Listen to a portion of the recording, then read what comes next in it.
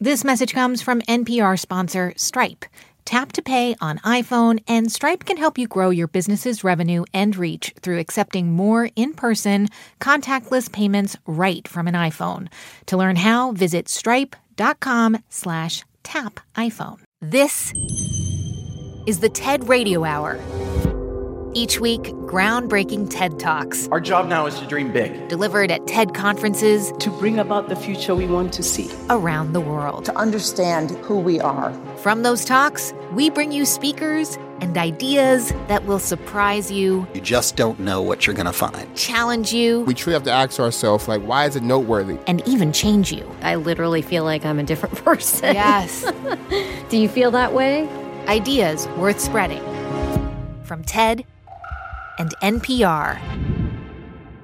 I'm Manoush Zomorodi, and today, part 2 of our series, Work, Play, Rest. We're examining the fundamental ways that we spend our time and how they're changing, including what it means to play. And we're going to start with some music. This is from a performance on the TED stage in 2017.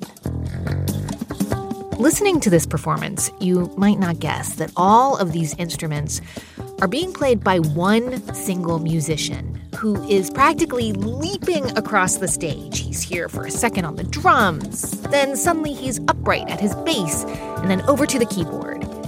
And he is just totally joyous, playful. That musician is Jacob Collier. What's up, everyone? Hey, we were just talking about you. Yeah, what's this I'm hearing? Oh, you know, what's this madness? The usual. Let's start by having you introduce yourself. Tell us your name and what you do. So, hello. My name is Jacob. I'm from North London. I am a multi-instrumentalist, so I play a few different instruments, and I'm also a producer and a songwriter and an arranger and composer and performer and a few other things besides. But mainly I'm just a human being. I was walking down the line, trying to find some peace of mind. Something Jacob is so modestly not sharing is that he's also a 5-time Grammy Award winner, and he's only 27. Jacob, exactly how many instruments do you play? What do you have at your fingertips right now, right this second, that you could throw into a song if you wanted to? Well, I've got my voice, which is the main one. And voices do so many different kinds of things, and I'm a huge fan. Then I've got this, which is just a MIDI keyboard, and I can play notes on it like that, which is cool. I don't know if you can hear this. Oh, yeah. But this is a bass guitar. Uh-huh. So that's a bit of a friendly beastie. And let me just pick up this as well. This is an acoustic guitar. In fact, it's a 5-string acoustic guitar, which is a little uncommon.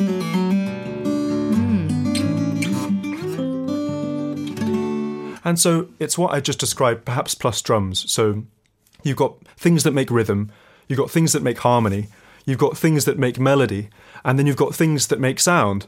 And within those 4 families of kind of musical creation objects, I found myself never bored, never unfascinated by the potential of what music could do.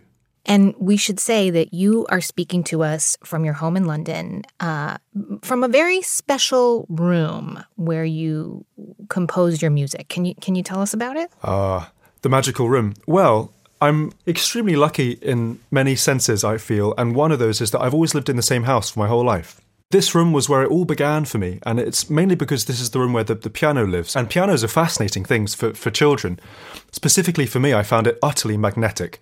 The idea that you could sit and basically play all music that had ever been made with these black and white keys, and it was just a matter of uncovering it. And so I spent a lot of time here just kind of seeking my own goosebumps, I suppose, really kind of drilling into the things that freaked me out the most and made me the most delighted. And I just got more and more fascinated and more thrilled by the kinds of emotional results that you could achieve just through sound and through storytelling, all from the comfort of my own home. I also started on piano, and I was told I needed to practice for 45 minutes every day. And I'm sad to say that I don't play anymore, and I hated it. Yeah. But it sounds like you got different directions or prompts? Well, I did. I do remember being offered piano lessons, which I politely declined. Oh. Very polite, but I did say, you know what, I want to keep exploring this on my own terms, which was actually really well received.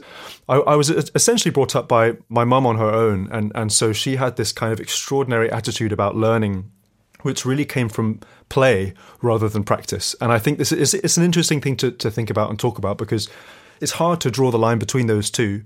And certain things you need to practice in order to be able to do them. And other things I think are better discovered through just the process of kind of sniffing out what feels really good. And both sides have existed for me ever since I began the world of music, however conscious I've been of either process. But much to my kind of delight and gratitude looking back, I was really enabled to make my own world and design my own learning process in this room kind of for myself. I mean, what you describe sounds like the essence of what's wonderful about being a child is discovery and experimentation while you play and wonder. But how have you managed to hold on to that as you've become a professional musician, as you've gotten older? I mean, and that is the word that so many people use to describe your music is playful, joyous. Oh, that's really lovely. It's funny, I still don't really think of myself as a professional musician, even though that sounds kind of strange to say out loud. I don't think I'm that professional. I mean, I sort of, there are certain things that I've gotten very good at, but I think that in some ways there's something very sterile inherently about the word professional, because it means that you stop learning. And I feel like in general, the more I figure out, the more there is to be figured out. I don't feel by any stretch, well, I've finished that now, I don't need to do any more of that, because I think that once you've understood a certain angle or a certain corner or a certain kind of concept or structure within it, then it just reveals the one beneath it or the one above it, you could say. So it's something someone once said, I can't remember who it was, but they said something like, the creative adult is the child who survived, which I think is kind of true. I mean, every child, I'd like to think, sort of goes into the world of education and learning with a totally open mind. And it's very, very difficult to kind of come out the other side with that curiosity intact, because it's exceptionally easy for people to shut it down. As kids, play comes naturally. It's what children do. But as we grow older, play gets replaced with work and obligations. We often forget about doing something just because it's plain old fun, and because it can spark the unexpected. So today on the show, the surprising power of play, how it can fuel creativity, be an antidote to despair, and even help us find our way in the world. For Jacob Collier, all he wanted to do as a kid was play around with music. And as he grew up, his obsession grew too. I'd learn a song or listen to something or whatever, and I'd bring it back home, and then I would recreate my own kind of spin on it. Maybe I'd record the song and then I'd reverse it, and that's always a fascinating thing, especially for me when I was like 12 or 13. I used to play a game with my friend where we would say a word. You'd say something like, good afternoon, and then you'd reverse it, and it would be like, and then you'd learn how to say the reversed version. You'd say, and then you'd reverse that and see how close you were. I love it. Which was a really lovely kind of niche game, I suppose, but it was so interesting, and all these tools were brand new, and I didn't understand what on earth I was doing, but I wanted to find out. So eventually, all this playing around, it turned into sharing your music with the world, online, performing for crowds. At what point did that happen? Well, I would say performance and sharing happened at different times for me personally. There was about a 3 or 4 year window where I didn't play any songs live. I just released them as I'd created them. And those songs back then, those arrangements and songs were kind of mosaics of sorts. There were lots and lots of different ingredients. You've been feeling like you're running away. All combining together to make a kind of quite an intricate structure. So it was lots of different voices and lots of different stringed instruments and bass instruments and drums and various things that you wouldn't call an instrument, but they are definitely instruments, like badminton rackets and saucepans and things like that. So I decided to remember your name. And they'd all fit together to make this tapestry of sound. It's quite hard to play it live. Saucepans, did you just say? Oh, I said saucepans. Do you have saucepans? We do. We call them saucepans. And so, Okay. Wait, you're playing those? Yeah. Those are in your room? Are they there right now? Oh, yeah. There's one up on the shelf here. Uh-oh, are you okay, Jacob? Sorry, I had to Had to stand on the piano to get it. That's what it sounds like. Ah. It's a good one, isn't it? Kind of like an agogo. Yeah. So anyway, these things all kind of had their place. But when it came to, how am I going to play this stuff live, it was a really interesting challenge because I'd never really considered having a traditional kind of band. And I kind of felt like the world I was making kind of needed its own degree of performance structure. And we started to mess around with a few different things. And the first thing I really wanted to build was this instrument called the vocal harmonizer. And the vocal harmonizer that we built is an instrument that basically enables me to sing a note and play a number of notes on a keyboard. And what comes out of the instrument is the sound of my voice, but singing all of the notes that I play. So it's kind of like I'm a spontaneous choir. How's everybody feeling today? Feeling good? Fantastic. Would everybody mind singing with me for just 1 second? Could you sing something? Could you sing a D? Sing ooh. Everyone sing ooh. Ooh. Sing ooh. Oh. Ooh. Sing it louder. Sing it louder. Sing ooh. Sing oh. Sing oh. Now, please, if you could sing ooh.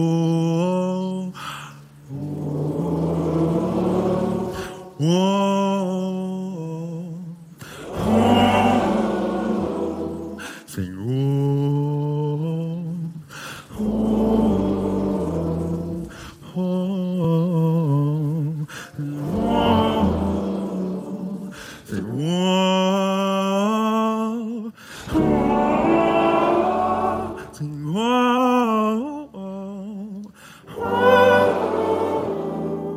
oh. Sing oh, sing oh.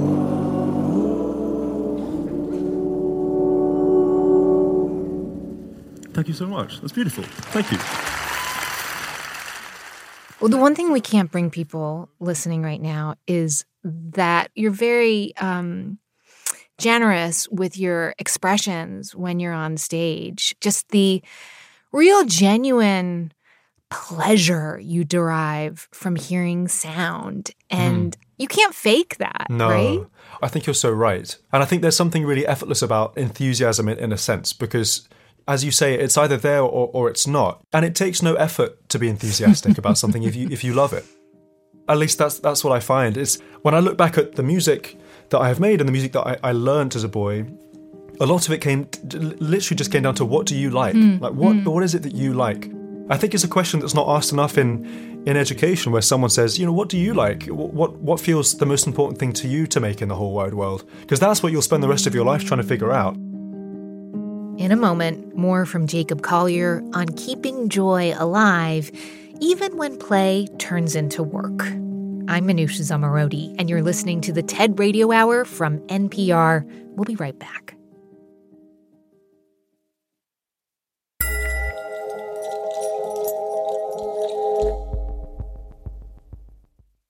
This message comes from Apple Card. You earn up to 3% daily cash on every purchase. That's 3% on products at Apple, 2% on all other Apple Card with Apple Pay purchases, and 1% on anything you buy with your titanium Apple Card or virtual card number. Visit apple.co/card calculator to see how much you can earn. Apple Card issued by Goldman Sachs Bank USA, Salt Lake City branch. Subject to credit approval. Terms apply. This message comes from NPR sponsor Viking, committed to exploring the world in comfort. Journey through the heart of Europe on an elegant Viking longship with thoughtful service, destination-focused dining, and cultural enrichment on board and on shore. And every Viking voyage is all-inclusive, with no children and no casinos. Discover more at Viking.com.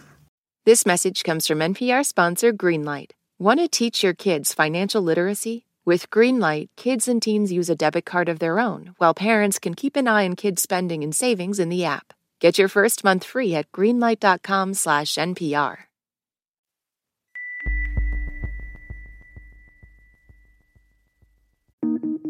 Listen to Embedded for moments that stay with you. I could smell the smoke. I could smell the dust. Voices that resonate. Stories that change the way you think about your life. How did we get here? The Embedded podcast is NPR's home for original documentary series. Listen wherever you get your podcasts. It's the TED Radio Hour from NPR. I'm Manoush Zomorodi. On the show today, part 2 of our series, Work, Play, Rest. We were just visiting with musician Jacob Collier, whose curiosity and sheer enthusiasm led him to a career on stage, performing around the world.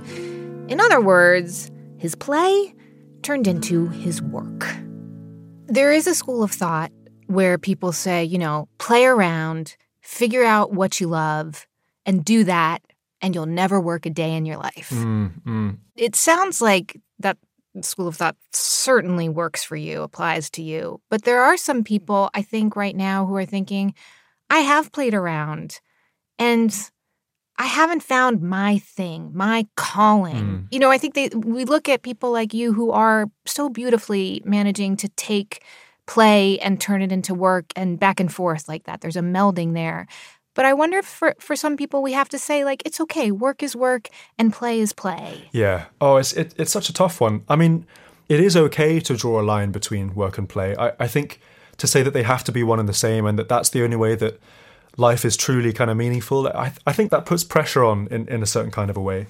There are certainly things I do that are no fun at all and that you just have to do. Maybe it's doing a bunch of traveling and being on early flights and all these moments you think, actually, this really isn't fun. It's not healthy. It's not sparking any joy. I'm absolutely ravagingly knackered and I just want to go home. And I do know that feeling to a point. And I suppose what I'd say is it actually takes very little time and energy to be curious about something. And for me, I feel like curiosity is where so much of the joy starts. I know those days where my mind is closed and I don't feel curious. You have those days? Those are the hardest days. Oh, absolutely. And I think that, it was a big lesson for me was how to kind of re-find or discover the curiosity. And the thing that I felt, which was wrong, I think, was I have to kind of rekindle curiosity that I used to feel about certain things, or even just music. I used to love writing songs, and now it feels like, it's just so much pressure, or there's a burden here, and I don't know if whatever. And I think what I realized is curiosity is always new. It always starts in the present, and it always applies to the present. Realizing that helped me get out of a bunch of ruts. I think the other thing about curiosity is that, sometimes when you're curious, you go and create something. You think, I'm interested about that. I'm going to write that down, or I'm going to play that on my instrument, or I'm going to teach about that tomorrow in a classroom, or whatever. And whilst those ideas might stay, the curiosity moves on, and it moves on with your life. You might have signed up for a job that felt like the dream job and the job that will give you all of the joy in the world, and a few years might go on and you might think, I think I've moved and I think I need to do something new. And I think that's part of being human. All right. So, Jacob, we have asked you to play us out of this conversation with a song that was born out of one of your moments of playfulness, about being curious about something new. What have you chosen to play for us? I figured maybe I'd play the song that I released the most recently, which is one of my most favourites that I've ever written. In fact, it was written in 15 minutes, which is a complete whirlwind. And I normally spend months and months crafting a song. And this was one of the first songs I ever wrote that just kind of went and it popped out. And it's very simple. It's an F sharp major, which is one of the best keys, in my opinion, ever. I was actually in New York City when I wrote this song. It was just this figure, which is so simple.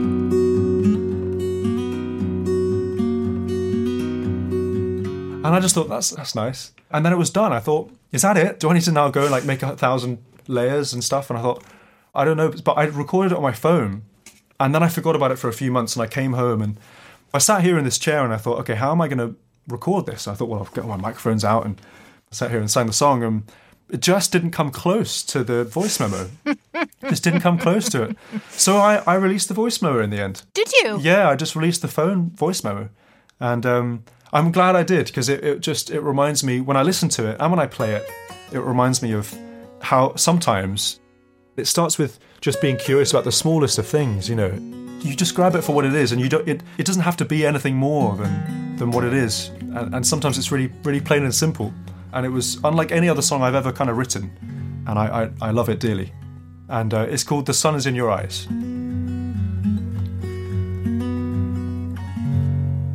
The sun is in your eyes. The sun is in your eyes. Throw me the cold. Throw me the cold, cold water. Please smile again.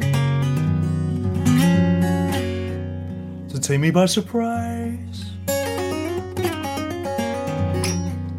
You take me by surprise. Throw me the bold. Throw me the bold, bold treasure of your lips again. And where I go, you lead me in the right direction. With your love as my protection, I'll be a world of your projection. And where I go, singing songs to your affection, with rhymes to your perfection. In my eyes see a reflection of you. I see you clearly now. I hold you dearly now. The sun is in my eyes.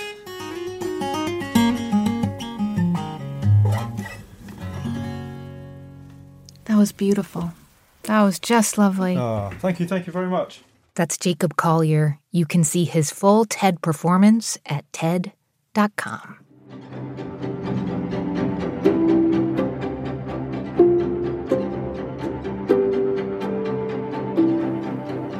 On the show today, the power of play, especially during the toughest times. I had a bit of a difficult childhood, partially due to the fact that I grew up in communist Bulgaria. This is Yana Tavanier. And as a child in Bulgaria, some of her family members were targeted by the communist government. But Yana remembers the more joyful parts of her childhood, too. I actually had a lot of play and happiness and fun in my childhood. Something that was very typical back then when I was a child was that you would wake up and the doorbell would ring and it would be your friends and they would just ask you to come out and play, and then anything could happen. Yes, totally. I love this. But as Yana got older, she lost touch with that playful side of herself. Her work as an investigative journalist and then a human rights activist was absolutely draining. I spent years investigating institutions for people with intellectual and mental health disabilities across Eastern Europe. I would go to these places undercover, and specifically we were focusing on the number of children who died in these institutions. And I was wondering, this is horrendous. How do I tell the public this tough and horrible fact? And how do I make them understand the gravity of the situation? I was trying really, really hard, but at a certain point, nothing seemed to make sense or to matter. And when I was experiencing burnout, and these were months and months of this feeling, it was waking up, going to work because you have to, doing some work because you have to, but not really having a sense of real meaning, of real impact, of real value. I felt that I don't matter at all. Yana Tavanier continues from the TED stage. Numerous studies, including a recent one published by Columbia University, show that burnout and depression are widespread amongst activists. Years ago, I myself was burned out. In a world of endless ways forward, I felt at my final stop. So, what melts fear or dullness or gloom? Play. From this very stage, psychiatrist and play researcher Dr. Stuart Brown said that nothing lights up the brain like play. And that the opposite of play is not work, it's depression. So to pull out of my own burnout, I decided to turn my activism into what I call today playtivism. And I know it is weird to talk about play and human rights in the same sentence. But here's why it's important. When we play, others want to join. Today, my playground is filled with artists, techies, and scientists. Together, we seek new ways to empower activism. Our outcomes are not meant to be playful, but our process is. To us, play is an act of resistance. So, Jana, you learn about the research into play, and you decide to put it into your activism. You call it playtivism. How did marrying those two things change you? I felt joyous. The moment you find a way to bring back the joy, this is when you can successfully start to beat burnout. I strongly believe now even more than before that activism shouldn't be a lonely business. And in this process, I came up with a concept, playtivism, which refers to creating these spaces for play and experimentation in activism. Okay, so tell me how this works and how your organization, Fine Acts, does this out in the field. So the way that this works is that we pair one artist and one technologist, and then they have 2 days to come up with a concept. And then they present these concepts in front of a jury and audience, and it is decided which one Fine Acts will produce. There is some sort of direction, but at the same time, almost no rules. And just to give us an example, one of the projects that you've produced is about beating misinformation or fake news. And I have to say, it is really funny. It was a fake bakery, right? Yeah, it was a pop-up bakery that teaches about fake news through beautiful but horribly tasting cupcakes. Jana and her team called their bakery Fakery, and they launched it with an enticing press release full of lies that got a lot of attention. We created a fake news story that we sent to media all across Bulgaria, and the story stated that Jamie Oliver, the famous cook, comes to Bulgaria, and we were inviting people to come and try these recipes out.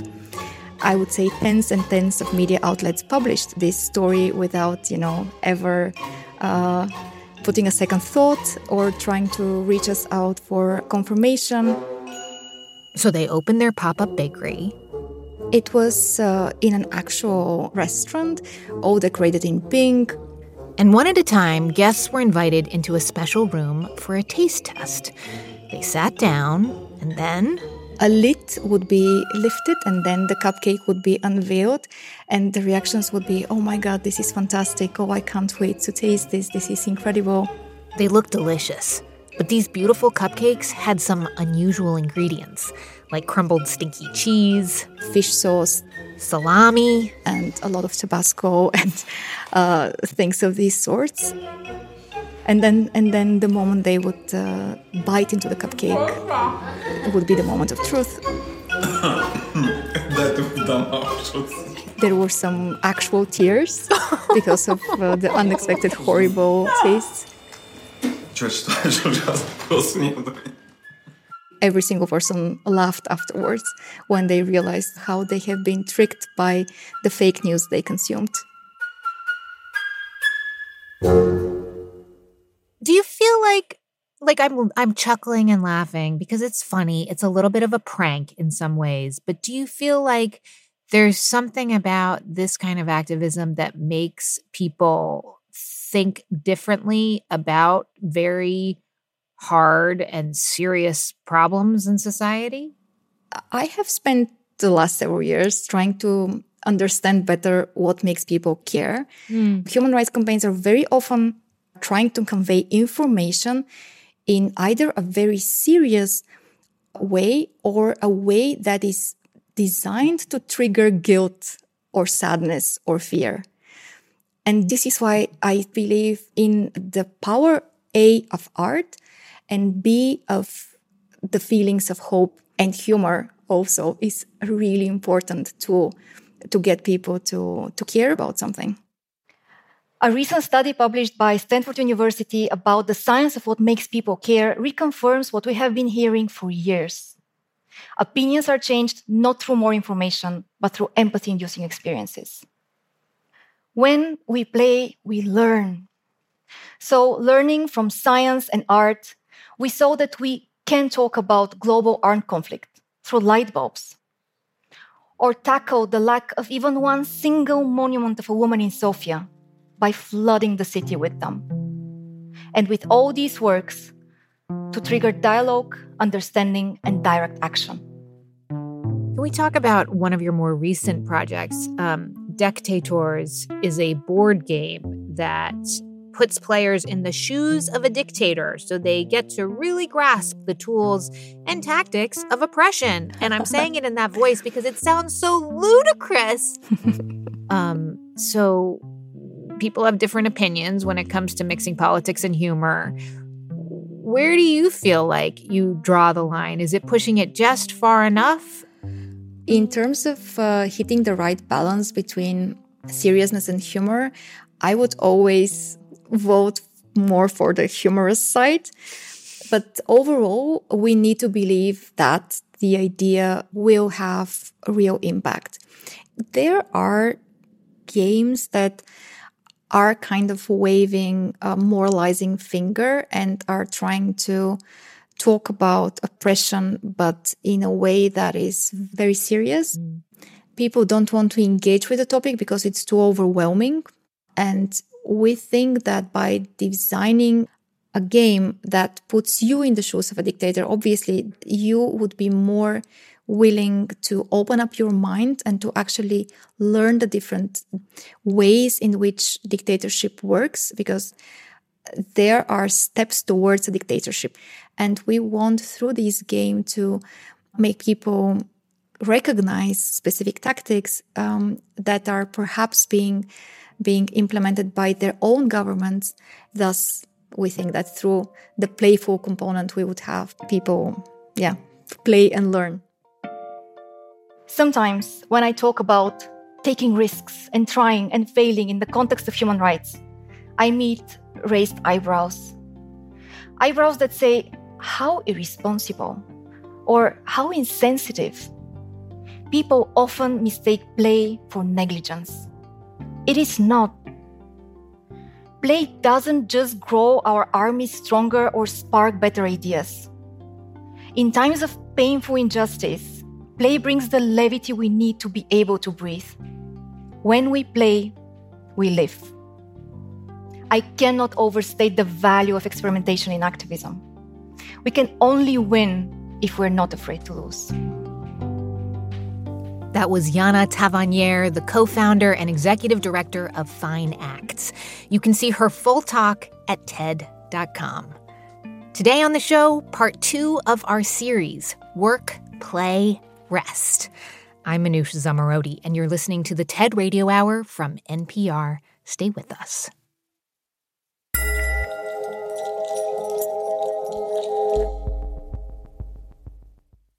This message comes from NPR sponsor Chevron. Methane management is a critical part of achieving a lower carbon future. Chevron is taking action to keep methane in the pipe. They're committed to evolving facility designs and operating practices, and they've trialed over 13 advanced detection technologies, including drones and satellites. That's energy in progress. Learn more at chevron.com/methane.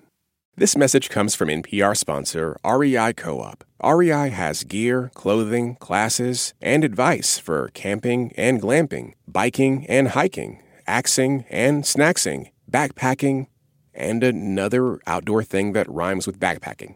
Visit your local REI Co-op or rei.com for the 1,000,001 ways you can opt outside.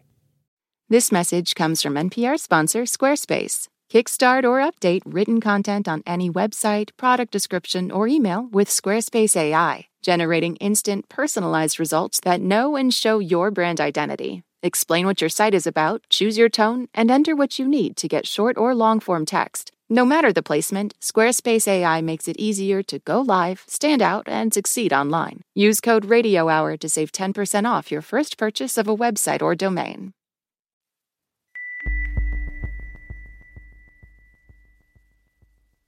Okay, close your eyes for a second.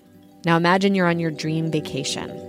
No work calls to answer, no text messages to respond to, just your suitcase and an opportunity. The opportunity to just take yourself out of your routine and travel deeper. How to actually take that dream trip. That's on the Life Kit podcast from NPR. It's the TED Radio Hour from NPR. I'm Manoush Zomorodi.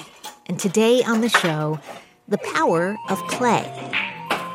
So I've always been a gamer my whole life. But of course, for me, gaming was, taking rolls of quarters to the arcade. This is Stuart Duncan. And they had all the classics like Street Fighter and Mortal Kombat.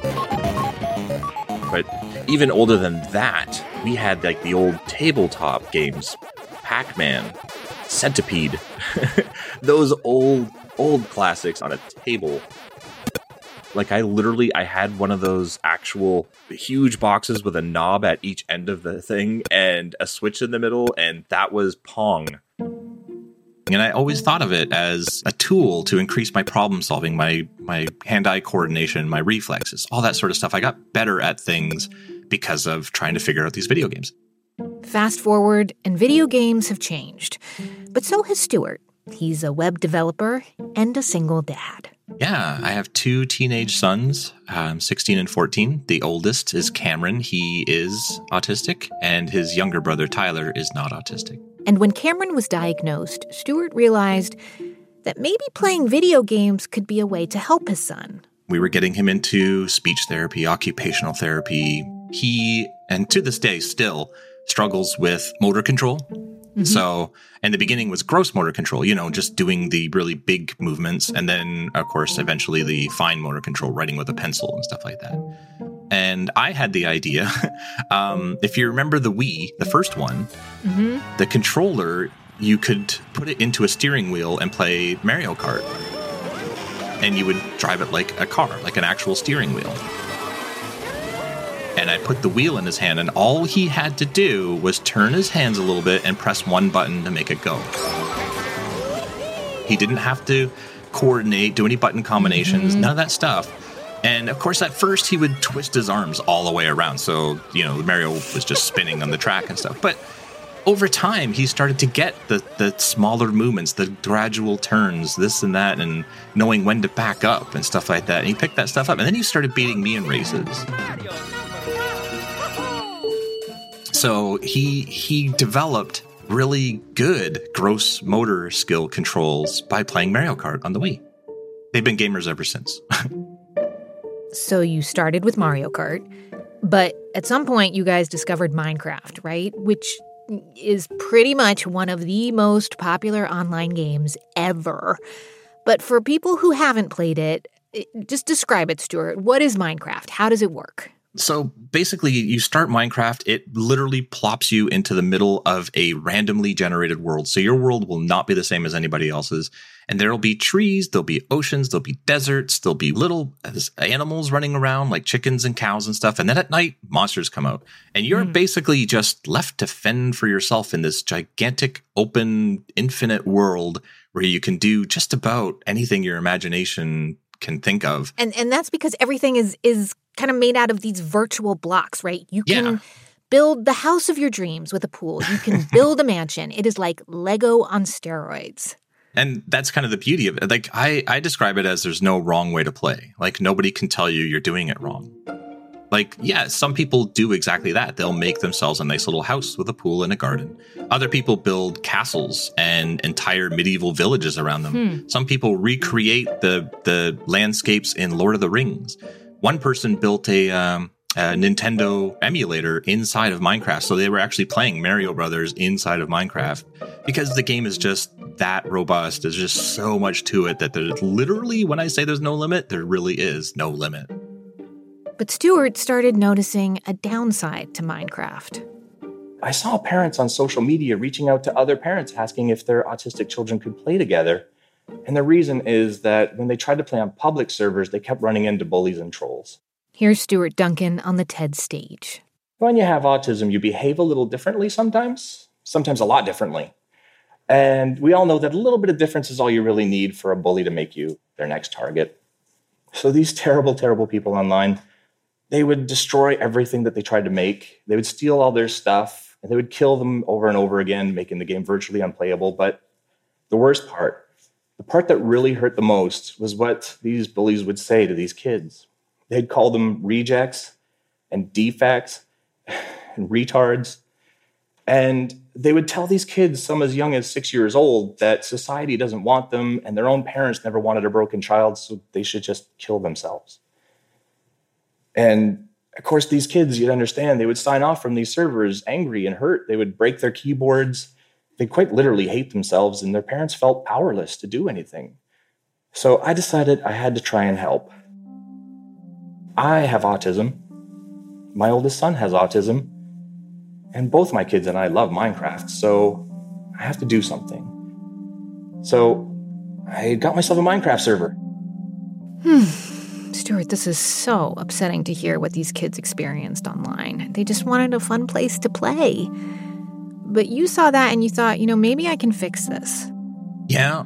I don't know. It was starting to break my heart more and more and more. I saw it because you keep seeing people saying, I wish there was a server where my kids could play. I wish that they could play without being, and I saw a need for these kids to be able to play together where that sort of behavior wouldn't be allowed.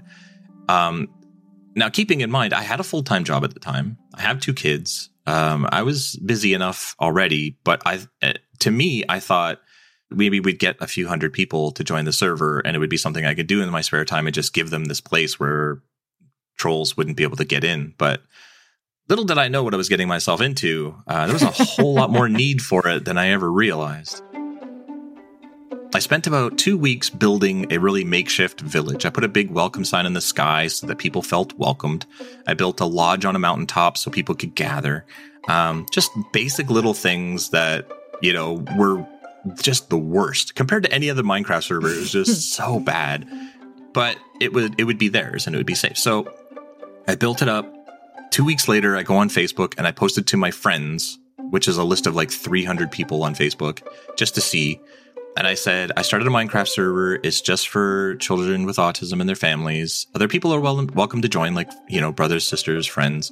And that's it. That was like literally 2 sentences shared with my friends. And I got about 750 emails in the first 2 days. Oh my God. Word just spread like wildfire. There was just, the autism community just came together and went, you need to know about this. Stuart named his Minecraft world Autcraft. And there were guidelines, rules. No breaking things or stealing, no fighting or killing, no cursing or being mean. And parents and friends would be there to enforce these rules and just make sure kids were having fun. And it was pretty amazing because it formed this really close, supportive, encouraging family, like almost instantly. Everybody was there for each other. Everybody, when somebody had a bad day, everybody would be like, oh, it's okay. You can talk to us if you need to, tell us all about it or whatever. And a lot of them just never used the chat, never opened up, never talked. They were afraid of awkward situations, of being teased about this or that, but pretty much from day one that Autcraft opened, these kids would come in, be quiet, and the talkative ones would say, this is how you can do this, is you can get this protected and stuff and everything, and they would open up. I started hearing from parents who said that their nonverbal children were starting to speak. They only talked about Minecraft, but they were talking. Some kids were making friends at school for the first time ever. Some were starting to share and even give things to other people. It was amazing. And that every single parent came to me and said it was because of Autcraft. It was because of what you're doing. But why, though? How could all of this be just from a video game server? Well, that goes back to the guidelines that I used when I created the server. Guidelines that I think help encourage people to be their very best, I hope. For example, communication. It can be tough for kids with autism. It can be tough for grown-ups without autism. But I think that kids should not be punished. They should be talked to. 9 times out of 10, when the kids on the server act out, it's because of something else that's happened in the day, at school or at home. Maybe a pet died. Sometimes it's just a simple miscommunication between two children. They don't tell the other person what they're about to do. And so we just offer to help. We always tell the children on the server that we're not mad and they're not in trouble. We only want to help. And it shows that not only do we care, but we respect them enough to listen to their point of view. On most servers, players are rewarded for how well they do in a competition, right? The better you do, the better reward you get. That sort of thing can be automated. The server does the work, the code is there. On Outcraft, we don't do that. We have things like Player of the Week and CBAs, which is caught being awesome. Our top award, the Autism Father Sword, which is named after me because I'm the founder, is a very powerful sword that you can't get in the game any other way than to show that you completely put the community above yourself and that compassion and kindness is at the core of who you are. And we've given away quite a few of those swords, actually. I figure if we're going to watch the server to make sure nothing bad happens, we should also watch for the good things that happen and reward people for them. So, Stuart, the world you have described in Outcraft, it sounds fair, almost utopian for kids with autism and their families. But I guess I need to ask, does this really prepare these kids for reality? I mean, the world is not a nice place where people follow the rules or get called out for bad behavior and then coached to communicate better. Some might think that you're coddling kids in this place and that it will not serve them when they need to fend for themselves in the real world. Yeah. Yeah, I hear that a lot. And I also hear, these kids should be learning these social skills face-to-face and not online. Yeah, so what do you say to that? I would say I would prefer a child to make mistakes without fear of being harshly punished for it. I want them to learn from their mistakes and be encouraged to make mistakes, to learn right from wrong rather than just walk away going, I don't know what I did wrong. Some of them are in their late teens, early 20s, and it's really hard for them to filter themselves so that what they say and do is adequate for like a 6 or 7-year-old. But they do it. And, it's a lot of being constricted by rules, just like society, but also having the freedom to be able to make all the mistakes they want and try all the things they want without fear of, just being shut down and hurt and bullied for it. I'll give you this example from last Christmas, 1 year ago. This kid joined the server in 2013, way back when, and I believe he was like 12 at the time. So you think like 8 years ago or 7 years ago at the time, he was 12 years old. He had joined the server and he was quiet and shy and super scared because he was about to go into high school. And so we supported him and we were there for him and we talked about it and it was hard and studying and homework and all this stuff for 4 years. And then after that came university. And then he was really scared about university and he went through that and he did all that sort of stuff. And then he kind of dropped off the server because he was busy, obviously. And he came back last Christmas near the end of the year. And I was like, hey, I haven't seen you in a while. It's good to see you and everything. He says, listen, he messaged me privately. He says, I just wanted to come back. I'm so happy to see the server still here and doing well. So I wanted to tell you that when I joined, I was 12. He said, I never would have made it through high school. I never would have been able to join the social clubs and do well. He said, I probably never would have went to university and been outspoken and done the stuff I wanted to do if I had never been on Outcraft. And now I'm back specifically to tell you that I just got my dream job at LEGO headquarters. Wow. And he's telling me, he says, I owe so much to Outcraft because I learned how to make friends and to join groups and to be like a team leader on projects and this and that and, get involved with other people and do stuff. And he's like, I'm so happy to see Outcraft is still here and doing well. And I was like, that just made my whole year. Seriously, though, how do you do all this, Stuart? Because on the one hand, you're the admin, so you're actually, technically you're in charge of all of this. But then it also sounds like you are acting as therapist and referee and CEO. And, this is your full-time job now, right? I wish I only did the hours of a full-time job. But did you give up your quote-unquote real job to do this? Yeah, my job was struggling. I wasn't able to meet deadlines. I was having to I was in the middle of meetings saying, "Oh, could we continue this a little bit later? There's a player that needs me right now." Oh. Yeah, I wasn't able to keep up with the two because literally Ottcraft, I wake up usually 7 a.m. and I check on everything, and I'm continuing right up until midnight. Who is paying you? Supporters. I took a huge I still to this day don't make as much as I did as a web developer. But it was enough that I was able to cover my bills. It's, you hear from these parents who say that their children are happy. One person tweeted that their son said that they had the most amazing day, and she never thought she would ever hear that from them again. Like, it's been forever. So that's that reward. So, Stuart, I have to ask, do you have a message for parents of kids who are obsessed with playing Minecraft, whether they are autistic or not, and maybe these parents just don't get it? Like, what do you say to them? I don't know how much you know about the autism community, but there's one specific expression that comes up a lot, and it's your child is not ignoring you, they're waiting for you to enter their world. And I can think of no more literal interpretation of that than Minecraft. Like, pick up a controller or mouse and keyboard and join them in their world, and you will find the most meaningful bond with your child that you've ever had, because then you start planning builds, you start planning adventures, you're having a great time. And I love nothing more on my server than when I see entire families, 4 or 5 people, mom, dad, kids.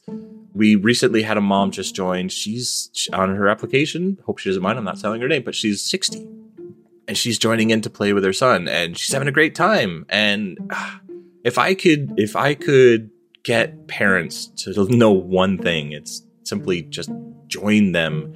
If 5 and 6 year olds can figure this out, if they can sit in front of a screen and figure out the controls, then you can too. You just have to put in the effort, and it's worth it.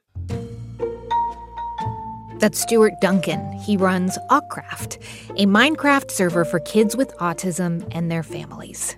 You can see his full talk at TED.com. Just thinking back on this episode, we heard how play inspires Jacob Collier's unique style and how Yana uses it to change people's minds. My takeaway is, and maybe yours is too, that the spirit of joy, curiosity, and just plain fun can lead to so many unexpected outcomes. Next week, the final episode in our series, Work, Play, Rest. Get ready for some unusual ideas about how we relax and reset. To see hundreds more TED Talks, check out TED.com or the TED app. This episode was produced by Rachel Faulkner, Fiona Guerin, and James Delahousie. It was edited by Sanaz Meshkinpour. Our TED Radio production staff also includes Jeff Rogers, Diba Mohtasham, Katie Monteleone, and Matthew Cloutier. Our audio engineer is Brian Jarbo, and our intern is Margaret Serino. Our theme music was written by Ramteen Arablouei. Our partners at TED are Chris Anderson, Colin Helms, Anna Phelan, Michelle Quint, Sammy Case, and Daniela Bellarezo. I'm Manoush Zomorodi, and you've been listening to the TED Radio Hour from NPR. This message comes from NPR sponsor VCU Massey Comprehensive Cancer Center, who, as an NCI-designated comprehensive cancer center in the country's top 4%, is unconditionally committed to keeping loved ones in their lives. MasseyCancerCenter.org/comprehensive. This message comes from NPR sponsor Capella University. With Capella's FlexPath learning format, you can earn your degree online at your own pace and get support from people who care about your success. Imagine your future differently at capella.edu. These days, news comes at you fast. But the truth? Getting there takes time. There's something that hasn't been disclosed yet. Embedded is a podcast that takes the time to look beyond the headlines. How did this happen? How did we get here? With original documentary storytelling. Listen to NPR's Embedded wherever you get your podcasts.